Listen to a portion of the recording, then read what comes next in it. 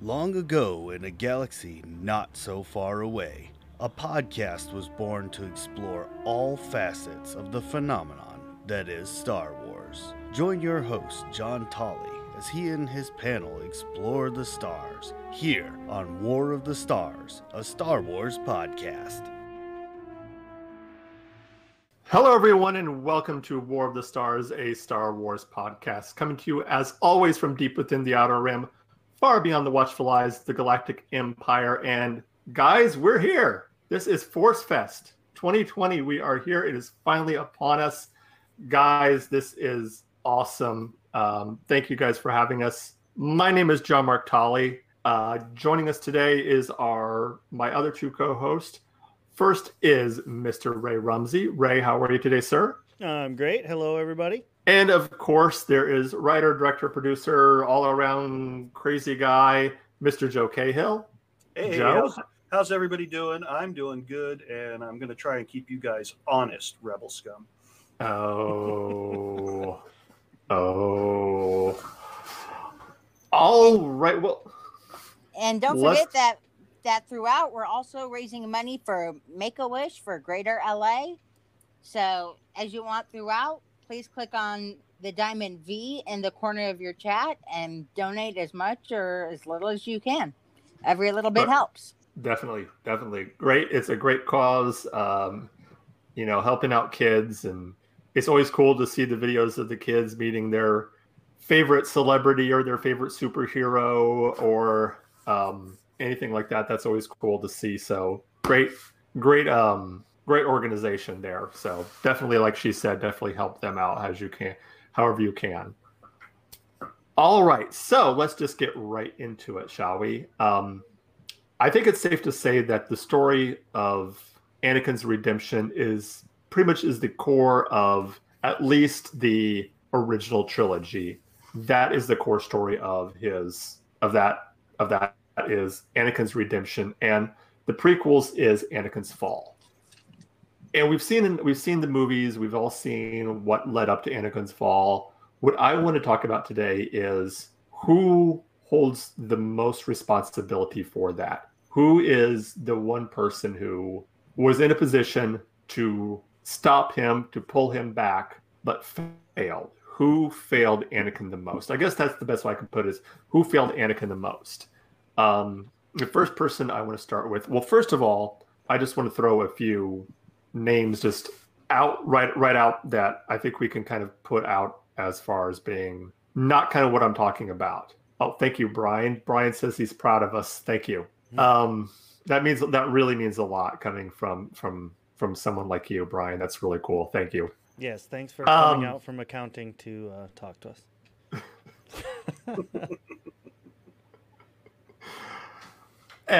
But one of the names I just want to kind of put out as far as not even considering is Qui-Gon. I think he was never in the position to stop Anakin, to pull him back, because obviously he died before anything could have happened. And the same thing with Palpatine, but for a different reason, because there's always Palpatine's goal to get Anakin. So people we're going to be talking about today are people who were in his life that at any point in stage could have stepped in and could have intervened to kind of pull him back from the darkness. And the first person I want to talk about is really a group, and that's the Council. I think the Council holds a lot of responsibility in Anakin's fall, and unless Qui-Gon had mastered the whole Force Ghost thing a little quicker. Anyway, not wrong. That's a good point. Yeah, there was. In fact, I remember one of the jokes was after the prequels. I think it was after episode 3 of watching it. Someone yelling like, "Are they trying to get him to go out to the dark side?" Because it seemed like they were doing everything in their power to do that. And particularly, I think I want to focus on Mace. Mace, I think more than any of the Jedi Council, you definitely had that feeling, especially in episode 3, of that there was no love lost between when Mace and Anakin. That there was a lot of distrust. And if you know anything about the Mace Windu character, you know that particularly his fighting style, everything about him kind of skirted the dark side. So he's very attuned to the dark side, and he sensed that darkness in Anakin. And instead of looking at that and saying, like, going up to him saying, I can feel this darkness in you, I can help you, I know how to curve that, to, you know, to use that darkness in a way that will not send you over to the edge, let me train you. He seemed to do just the opposite. He seemed to push him away, to show this kind of, you know, keeping him at arm's length, and this mistrust and this kind of, you know, I don't know what to think of you. I mean, what do you guys think about that and Mace's kind of influence and the, you know what I'm trying to say? You know, as far as his role in Anakin's turn. Well, sorry, go ahead. Well, as far as, you know, Mace helping Anakin become the greatness that he became, you know, so I'm really not seeing our worry here. You know, he helped turn him to become the great Darth Vader. Yeah, he definitely, he had that, how do you want to word that? He never really cared for Anakin a whole lot. It didn't seem like. I mean, he even went so far as to kind of use him in the end, like, oh, well, if you go spy on the Chancellor for us, and then if what you're saying is true, then we'll make you a Jedi Master. You know, it's it's kind of that right there, that right there just kind of really shows, as Alan just pointed out, the rigidity of the Jedi in general sets the whole stage. And yeah, that's right. That kind of is this whole very rigid system that they set up, this almost hypocritical system that they set up, as far as, you know, they expect you to do all this stuff, but they expect you to live by this very rigid set of rules and this very rigid set of dogma. And I think Mace also, I think, I'm using it, going to find a big word, he embodied this sort of the idea of the Jedi, the arrogance of the Jedi. And I know you haven't seen, Joe, I don't know if you guys have seen the Clone Wars, but if you haven't, there's a scene in one of the last episodes where it's straight out of episode 3, and it's the scene where all the Jedi are talking, Jedi Council is talking, and it's the one where Mace uses the line of, I sense a plot to destroy the Jedi. And that is actually in one of the last episodes of the cartoon. And afterwards, they're congratulating Ahsoka for a mission, and he goes out of his way to very condescendingly call her civilian. After she says she's, you know, not a Jedi, she hasn't decided if she's going to come back to the Order. She says, well, thank you, citizen. So you can kind of get that idea of the arrogance of the Jedi, this idea that we're better, you know, we're Jedi, we're better. And I think that was just part of Mace's character. And I definitely think that, you know, led to that kind of animosity and that kind of mistrust between him and Anakin. Mm-hmm. And then moving on to another council member who I think might upset a few people, but I think Yoda has to take a little bit of the blame too. I mean, you can't be master of the Order and see what's going on with one of the prized members of your Order, the so-called chosen one, and not have a bunch of red flags going off. I'm not saying that he deserves all the blame, but I definitely think that, he can't get off just scot-free of being like, oh, nothing I knew was going on. Well, Yoda did say right in the get-go, that raises like, no, he's too old. We're not going to train him. And if they had to just listened, yeah. Yeah. But Yoda was kind of a pushover. They're like, oh, well, we're going to train him anyway, no matter what you say. Oh, okay, well, let him in. Why not? Yeah. True. Which raises the question. Yes, Alan. Yes, it does. Yeah. Yes, it's true. I didn't think about that. Actually, that actually brings up. Let's kind of go back to that and think about Qui-Gon and his his responsibility in actually wanting Anakin to be trained at such a quote unquote old age at the time for to take on a Padawan of that age. I mean, does Qui-Gon hold some blame? Do you guys think? Oh, absolutely. I think he was so much. He wanted the prophecy to be real and true, and for this boy he found on Tatooine to be that one. He wanted it so badly that he just like blindly embraced it, you know. So it totally defied the council and just said, "I'm going to do it regardless of what you say." Yeah. But then again, that was kind of Qui-Gon's. It's kind of inferred that that's kind of Qui-Gon's MO. You know, he follows the will of the Force. You know, instead of the will of the council, he follows the Force, or at least that's what he says. You know, he claims he follows the Force, but I mean, was this a situation where the Force was wrong, or he was following his instincts were wrong, or were they right? No, he balances. We can get into the minutia of he did. Joe's talking about the long game. We have another Brian in here. Joe's talking about balancing the Force. Yes, he knew he'd be Vader. Yeah, I mean, that's to me. That's what the Force wanted. Yeah, that's that long game. I think Qui-Gon was the start of the blame game. Like, I definitely think he was the beginning, and it was kind of a domino effect that got us to that end part, you know. That's where he kind of started the catalyst, and it went from there. Mm-hmm. Yeah, it's a long list. You know. Oh yeah, definitely, and we won't go to everybody, but I just really wanted to focus on the people that were close to Anakin and were within, you know, that knew him personally at some point. Right. I mean, that's then we have to go into the whole Padme's fault. Yeah. Well, yes. I mean, let's go right into Padme. We talked a little bit about in our episode, which if you haven't already, check it out. Check out our podcast and look under the Women of Star Wars series we did. But when we talked about Padme, one of the things we talked about was her role as kind of an enabler. And absolutely knowing, you know, there's one scene in particular, the scene on Tatooine when he kills not the men, but the women and the children too.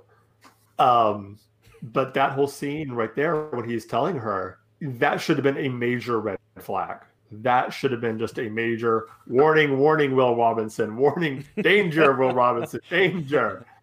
But she went right for it. She's like, they probably deserved it. Okay. Yeah. It's that momentary look of horror, and then oh well, I'm good with it. Oh well, you know, they're gone. She's like, so oh my goodness. But then again, I hate the Sand People, so all right, we're all right. It balances out. We're good. But it started right away when she saw him, and she started treating him like a little kid again at first. Annie, you know how she recognized him. Yeah. If she had stayed with that and not become a pedophile. Little Annie. I think we would have been better. Yeah. Because then the whole thing on Naboo and I'm sorry, she was just doing everything she could to hook him. Mm-hmm. Yeah. Well, and that's the thing is she knew in her position, she had to have known the ramifications that could happen with her and Anakin getting married. Yeah, a Jedi. She had to a Jedi. Yeah. I mean, she wasn't dumb. She had to have known what that could possibly mean, not just the loss of his career in the Jedi Order, but the loss of her career as a politician. Yeah. I mean, you take everything else out, that was, that would have been the equivalent in modern history of, when Edward the Seventh abdicated, or was at the Eighth, I believe, abdicated to marry a divorcee. It would have been something similar to that in the Star Wars universe. A senator of a major system is marrying a Jedi Knight. Well, and it shows you the perils, the evil of the New Republic, where it's just, it's what I want, so we're going to do it anyway. Exactly. Which is why an Imperial system is so much better. Of course. Well, the whole thing really, I mean, if now thinking back on it, we said Qui-Gon was kind of the beginning of it. If we kind of go all the way back to the very beginning, there was the Dark Lord of the Sith, Jar Jar Binks. I think he held some responsibility. Yeah. Yes, I think so too. Darth Jar Jar. I think he was just as much an enabler as Padme was. Yes, Alan said Alan's the need right. to keep their love secret falls on the Jedi as well. It does. Goes back to their rigid code. Yeah. Yeah. But then again, they both went into, Anakin willingly joined the Jedi Order. It wasn't like he was a little kid who was taken from his parents at a super, super young age where he didn't know. He knew, he was old enough to understand what that meant. That once he made that decision to say, like, yes, I want to go and become a Jedi, he knew, he was old enough to understand that meant, okay, I can never get married. I can never do this, this, and this. And, he was at what they, he was old enough to understand kind of what that would entail, I would think. So, and they both knew that even, I think it was Obi-Wan made the comment of, you've made and I can't remember the exact line, you've made a commitment to the Jedi Order, one that's not easily broken. So they knew, even though you can make the argument of the code is, the code is a rigid code, but still he knew he willingly said he was going to adhere to that code. It's the same thing of if you're, a Catholic and you decide to become a priest, you understand once you make that vow, what that vow entails. It's not like you make the vow and you're like, oh, I didn't know, sorry. Well, no, that's really a bad example because a lot of them do that. Yeah. Well, a lot of the Jedis broke the code too, but I mean, you go right back. Yeah. You said Obi-Wan. Obi-Wan saw it coming. Oh yeah. He really did nothing to stop it. And we have it confirmed now by the Clone Wars. Obi-Wan knew. He knew about he knew about them, and he didn't do it because he knew it made Anakin happy. Right. And then if he would have stepped in, he's covering. I think. Yeah. The whole shuttle scene where they get back and he walks off with the senators so that Anakin can run over and hide behind the column with Padme. Oh yeah. And I think more the Jedi Council knew than was let on. I definitely think Yoda knew, or at least had speculation. Right. Well, for somebody that could see the future, he sure didn't see that coming. Yeah. I think he had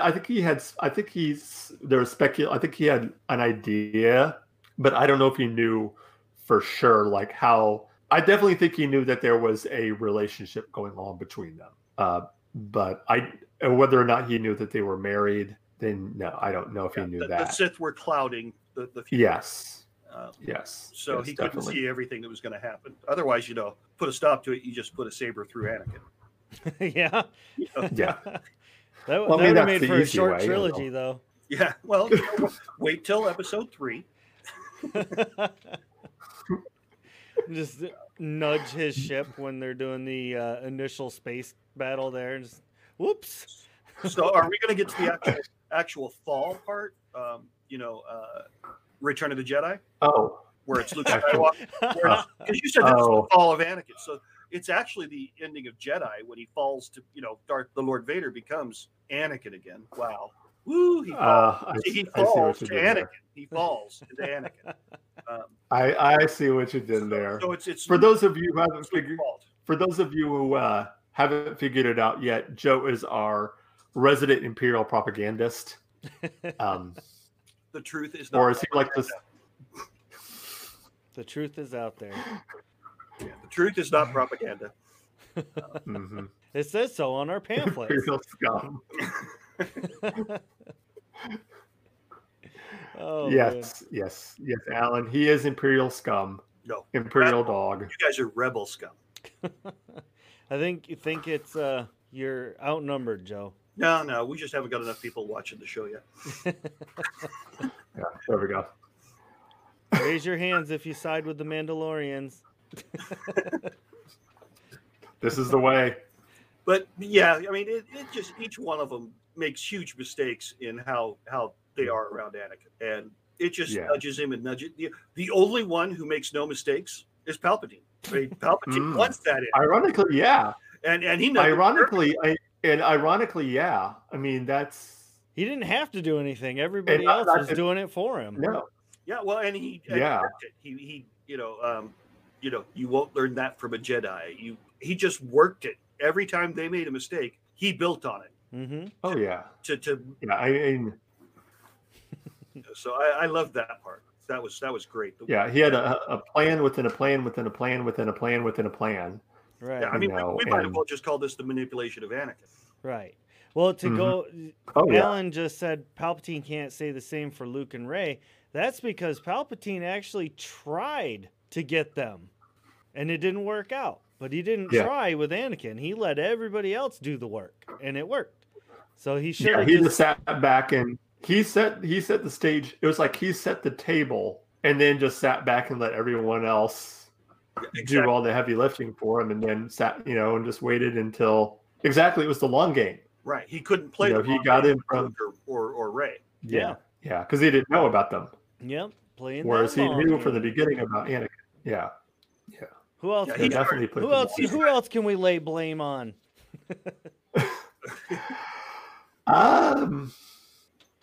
Well, now we're back. Well, we're back to Mace, of course. Jar Jar. Yes. Jar Jar. Lord. I mean, Jar Jar is what causes the fall of the Empire. He does the rise, and then he does the fall. He's just a loser. Get him out of here. Yes. Jar Jar was out for his own interests. Yeah, nobody wants to. That's right. He was trying to get rid of everybody that was in his way so that he could become the new emperor, which is probably where we're going to go with the new sets. Disney. We don't say that name around here. Yeah, Disney will say that. He'll come out of the woodwork. He'll become Darth Jar Jar and take over the galaxy. Oh, yeah. No, Brian is right. From now on, Jar Jar is he who shall not be named. So, Star Wars Episode 11, Rise of Jar Jar. I'm going to call him Voldemort then. Oh, well, actually, the guy I think that we can Caliberry. What do you say his name? Oh Lord, no. Jar Jar. No. Go ahead, Mark. I was gonna say, and I was hoping to wait, get a little bit further in before we kind of got to this, but I think the one person who, and I think this is one we can maybe talk to for quite a while, who deserves the most blame for the fall of Anakin Skywalker is Anakin Skywalker. Well, it's called personal responsibility. Yes. As we said, when he made the decision to become a Jedi, he knew what he was getting into. And this was part of the problem. Even I think this is one of the things that he kind of realized at the end when he, came back from being Darth Vader to become Anakin again, was he stopped blaming everything. Blame the victim. That's right. He stopped blaming everyone else for his fault, for all the things that were going on around him. I think that's one thing you see really in episode 2. The beginning to see in episode 2 and you really see in episode 3 was him blaming everyone else. Mm-hmm. The Jedi wouldn't let me see my mom. The Jedi wouldn't do this. The Jedi wouldn't do this. Obi-Wan, is you're keeping me from her. Well, let's see. All these things, always blaming other people. Having midichlorians What's that? as your. Let's see how you do having midichlorians as your father. Yeah, that is. Yes, the mom thing is a pretty legitimate complaint. Yes. Was it just one midichlorian, or it was like all of them together as his father? I mean, I'm confused on the logistics here. I don't know how that works. I don't know. I don't know when it. Well, I don't know if I want to know. And Alan, you're right. The mom thing is a pretty legitimate complaint. He had he wasn't taken as an infant, so he knew his mother. Right. And he was still at the age where he needed his mother when they took him. And that loss is just going to grow and fester and be in there. And when he finally gets to see her, 20 seconds later, he dies.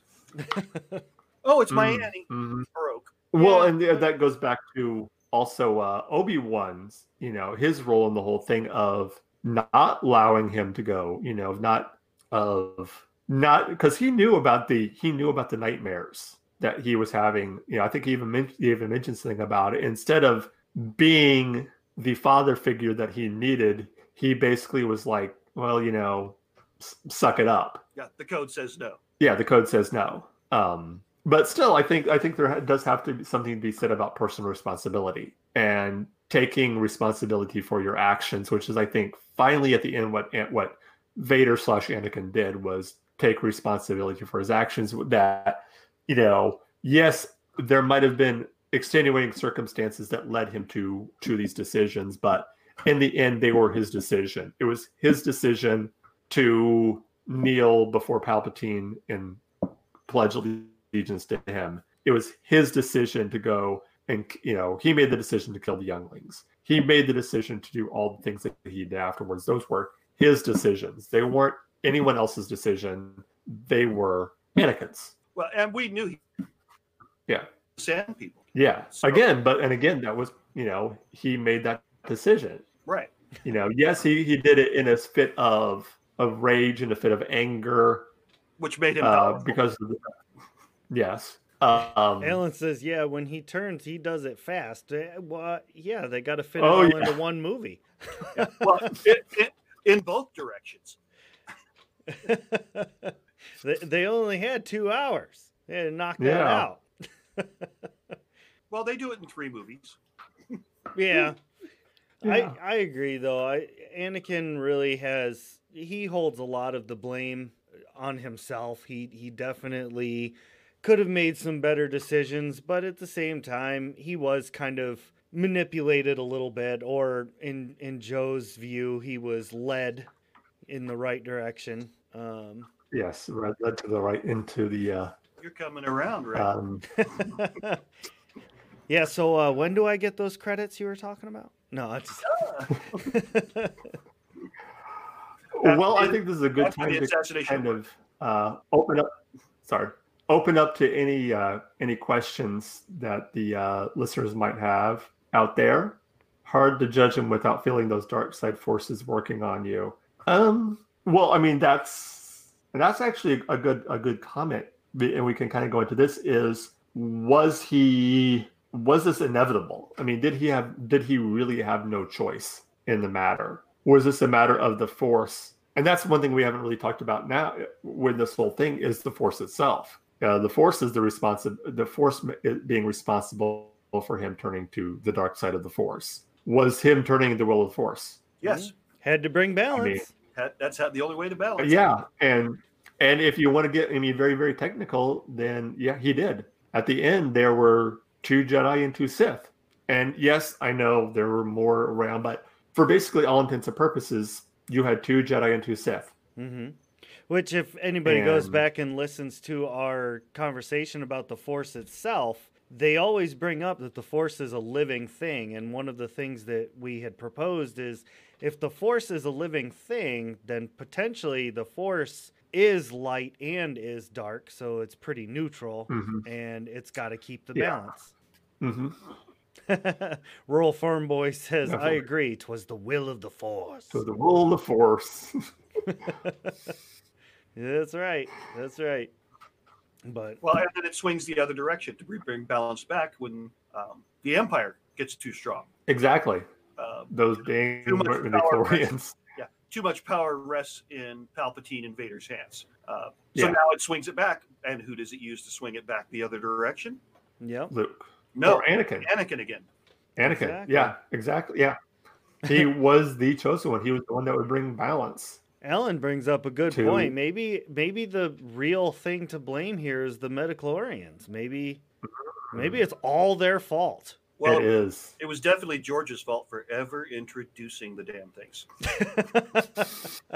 So it's George's fault. All right. Absolutely. Yes. I mean, or maybe it was Jar Jar in the same movie introduction. Come on. Maybe it was society's fault because they needed a space opera and George facilitated that need.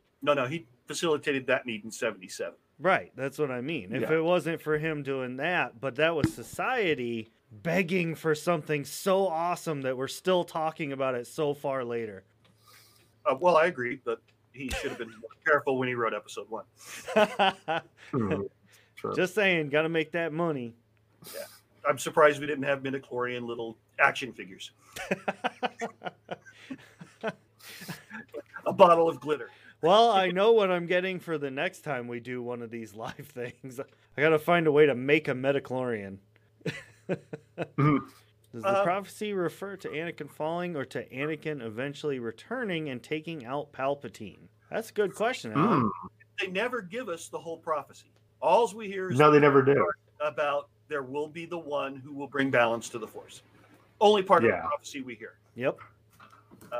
And it's like a big pendulum to me. The Force, it just can't seem to settle in the middle. Yeah. I mean, I kind of wonder if we had have heard more of the prophecy itself. Maybe that part was taken out of context, and Alan brings up another very valid point. What is it that constitutes balance? Because come the end of episode 6, it's just Luke. Yeah. Well, but he leaves. He does leave. I'll give you that. So basically, now for a while there was nobody for either side until the First Order appeared. Basically, until he made one. And but even by himself, Kylo was, no big deal until the First Order was born. Right. But I think we're digressing a bit here. We've strayed away from the blame game. I mean, now we're philosophizing. Well, I think we've kind of gone through, the main people that, can kind of focus on blame, and, now we're into more nuanced territory of, what caused the fall, and, why won't the Force balance? Mm-hmm. Yeah. That's how it seems to me. And Alan asked the question of what constitutes balance. Well, I mean, that depends on what who you ask and what you consider. For me, it's like we said, it's an equal amount of dark and light. Yeah, when we were at 2 and 2. Unfortunately, the 2 light didn't do anything, which let it swing back towards the dark side. Mm-hmm. So, and you also have, even during the time of the Republic, before the fall of the Republic and the rise of the Empire, how many Jedi did you have? Thousands of Jedi. You always just had 2 Sith, so there was no balance. There was, it was way off balance, and things began to get wonky, and that's when I think the Force said, "Hey, we need to get something in here to." That's one way to look at it. Yeah, much dark side as light. Yeah, I mean that is one way of looking at it. I think everything within the Star Wars universe can be always seen from a certain point of view, and that is definitely one way of looking at it. The other way of looking at it is, I think what Lucas wanted, which is the idea of good always triumphs over evil. I think for Lucas, that was kind of his idea of balance, was that good will always triumph over evil and good will always prevail.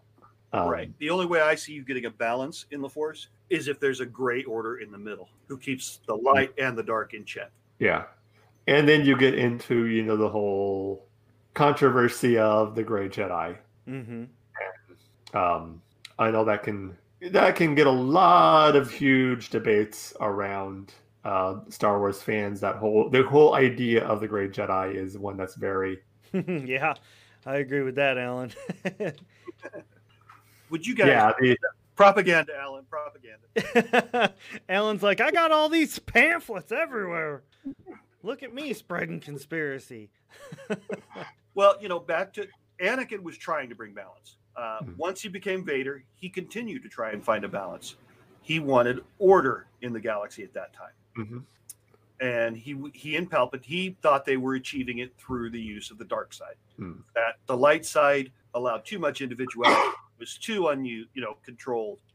The people didn't all work towards common goals. So that was really good propaganda there, guys. I mean, I need to record that. I got you. That was good. Thank you. That was good. That's the best Imperial truth I've spoken in a while. Wow. Rural farm boy. Yeah, that's a good way to put it. He says, I don't subscribe to no gray Jedi. It's like a vegan sometimes eats meat. I think calling them gray Jedi is probably where the big mix-up kind of, it's like a misnomer. I think they just need to be like the Gray Order or something. They have their own tenets, you know, their own views, their own philosophies. Yeah. I think something like, you know, Force users, or, you know, I would consider, you know, someone like people like from Rogue One, Chet and Baze from Rogue One, or later on Ahsoka, you know, someone who's not necessarily a Jedi, but they're not a Sith either. They're somewhere in between. Mm-hmm. Guardian of the Whills. Yes, Guardians of the Whills. Yeah. That's awesome. Yeah, it was very cool to have non-Jedi Force users. Yeah, like Jar Jar. Or midichlorians. Ray, we finally got off the subject and you brought us right back. Ray has a show. You can all now ban it, called the Leo Effect. Right. I'm an agent of chaos. That's what I do. So you're on my side. I knew I would. I'm on whoever's side greases my palms better. Yeah, well, I'll keep sending you people to interview. I guess I'm imperialist. Here we go. Poor Mark. He's just like, wow. Yeah, he's saying there they go again. But I'm sure you agree. You know, I think Anakin was trying to be the chosen one. I think to an extent he was. Yeah. He didn't know if it was as Anakin or as Darth Vader. Yeah. Mm-hmm. Until the end of Jedi, and he realized he needed to be Anakin. Mm-hmm. That's a good way to look at it. Yeah. I think you're right. Do you think that the pressures of, you know, going through that whole thing of you know, growing up and being told you're the chosen one, that's a lot of pressure. It's you. Oh yeah. And let's not even forget the pressure that was on Obi-Wan. You know, he had just been made a knight. He had just, you know, gone from Padawan to knight. It's like, congratulations, you're now a Jedi Knight. Here's your Padawan. Oh, by the way, he's the most powerful Jedi we've ever had. Congratulations, he's yours. Yeah. Your first Padawan. Yeah, that's it's the equivalent of being like of, you know, it's like, congratulations, you've just gone through all your training to work here at Walmart. Here you go. Here are the keys to the company. You're now CEO. Yeah. Good luck. They definitely. I think that's why Obi-Wan was so sassy. He had to adapt. TK2066. Thank you for joining us. I always thought seeing Luke succeed where he failed helped bring Anakin back. He said former, Alan. He said former. I'm curious what his nickname was. Why are you? Seeing Luke succeed in resisting Palpatine, I think, is what Alan's talking about. Mm-hmm. Yeah. And that helped bring Anakin back. Plus, I think it was the one thing that Anakin had searched for his whole life, and he lost it with Padme, which was the love. And I think that finally shone through, realizing, you know, this is my son that he's about to kill. Yeah. So he just succeeded. And that scene, the dark side, and realized this is truly my son. Yeah. I think there was two scenes in particular that I think began to really turn Vader back into Anakin. One was Luke throwing down the lightsaber and saying, "I'm a Jedi like my father before me." And I could almost see a little, you know, even though you didn't see it in the mask, I could almost imagine that kind of look of pride, like, yeah, that's my son. Hey, that's my son who just said that. And then when he called his name out, when he's being electrocuted and he says, "Father, help me." Yeah. I think that right there was like, yeah, I got to help my son. Well, and it told you it was going to happen before he brought him to the Emperor. It's too late for me, son. He didn't call him Skywalker. Yeah. He called him son for the first time. Yeah. Because he'd always referred to him as, you know, Skywalker, and this Palpatine. Yep. You know, Skywalker must not become a Jedi. The son of Skywalker must not be a Jedi. Yeah. Because at the time, I mean, for Anakin, there was a I don't like the new no they throw in there before Anakin's return. Yeah, I don't like that either. I think one thing that everybody can agree on, though, is that Anakin Skywalker also possibly a little bit Darth Vader, was the direct and literal fall of Emperor Palpatine. Yeah. His long game backfired on him. Yeah. Exactly. Yeah. And if you think about it, Yep. he succeeded what a Sith apprentice is supposed to do. He killed his master. Mm-hmm. Yep. By He did. falling him down a thermal shaft. Unfortunately, he followed shortly thereafter, so he couldn't assume the reins of the. That balance is a weird pendulum, trying to keep things in line. Yeah. But it's a tragic story. Well, Anakin is a tragic story. Yeah, it is. And that's It is. exactly how it's like a Greek tragedy is how it plays out. It is definitely. Yeah. Anakin is very much a tragic character, and yeah. And So I how think about that's what resonates with so many people. Right. So how about our guests? What do you guys think? Got any questions or comments? You want to jump in? Yes. Absolutely, Alan. Yes, absolutely. I agree with that. Yes. Yeah, I do. I think it very much does. That was definitely one thing. First thing I thought of when I heard the voice in the trailer. Yep. And What? for anybody listening on Anchor, Alan said, do you think bringing back Palpatine undermines Anakin's triumph? That's what we're discussing right this second. And we're all kind of unanimously saying, yes, it absolutely does undermine it. Yeah. Because whether or not the Palpatine we see is a clone or it's the original kept alive through unnatural means, whatever, it definitely undermines that redemption of Anakin. Wow, the three of us agreed on something. I know. I know, weird. right? Wow. And it was no hesitation. It was like, yes. That's because Megan paid us off to say that. Yeah, Alan responds, amazing.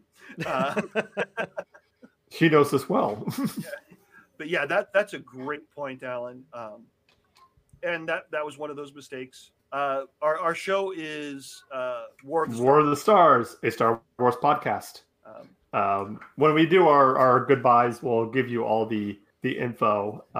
It was a cool moment hearing the laugh. That was the in the trailer, when the first teaser trailer, when you heard the laugh, that was the shocking moment. So I kind of had one of those moments where it was like, oh man, it's like the Death Star all over again. Like, how many times are you gonna reuse the same bad guy? Star Killer Planet. Oh, it's another Death Star, just bigger. It's the same storyline as New Hope. But with space horses. Space horses. Well, yeah, we didn't do this for a while though. That was cool. That was a cool scene, seeing the ruined Death Star in Rise of Skywalker. Yeah, that was awesome. That was very cool. I wish it had fallen on the Ewoks though, and not the other movie.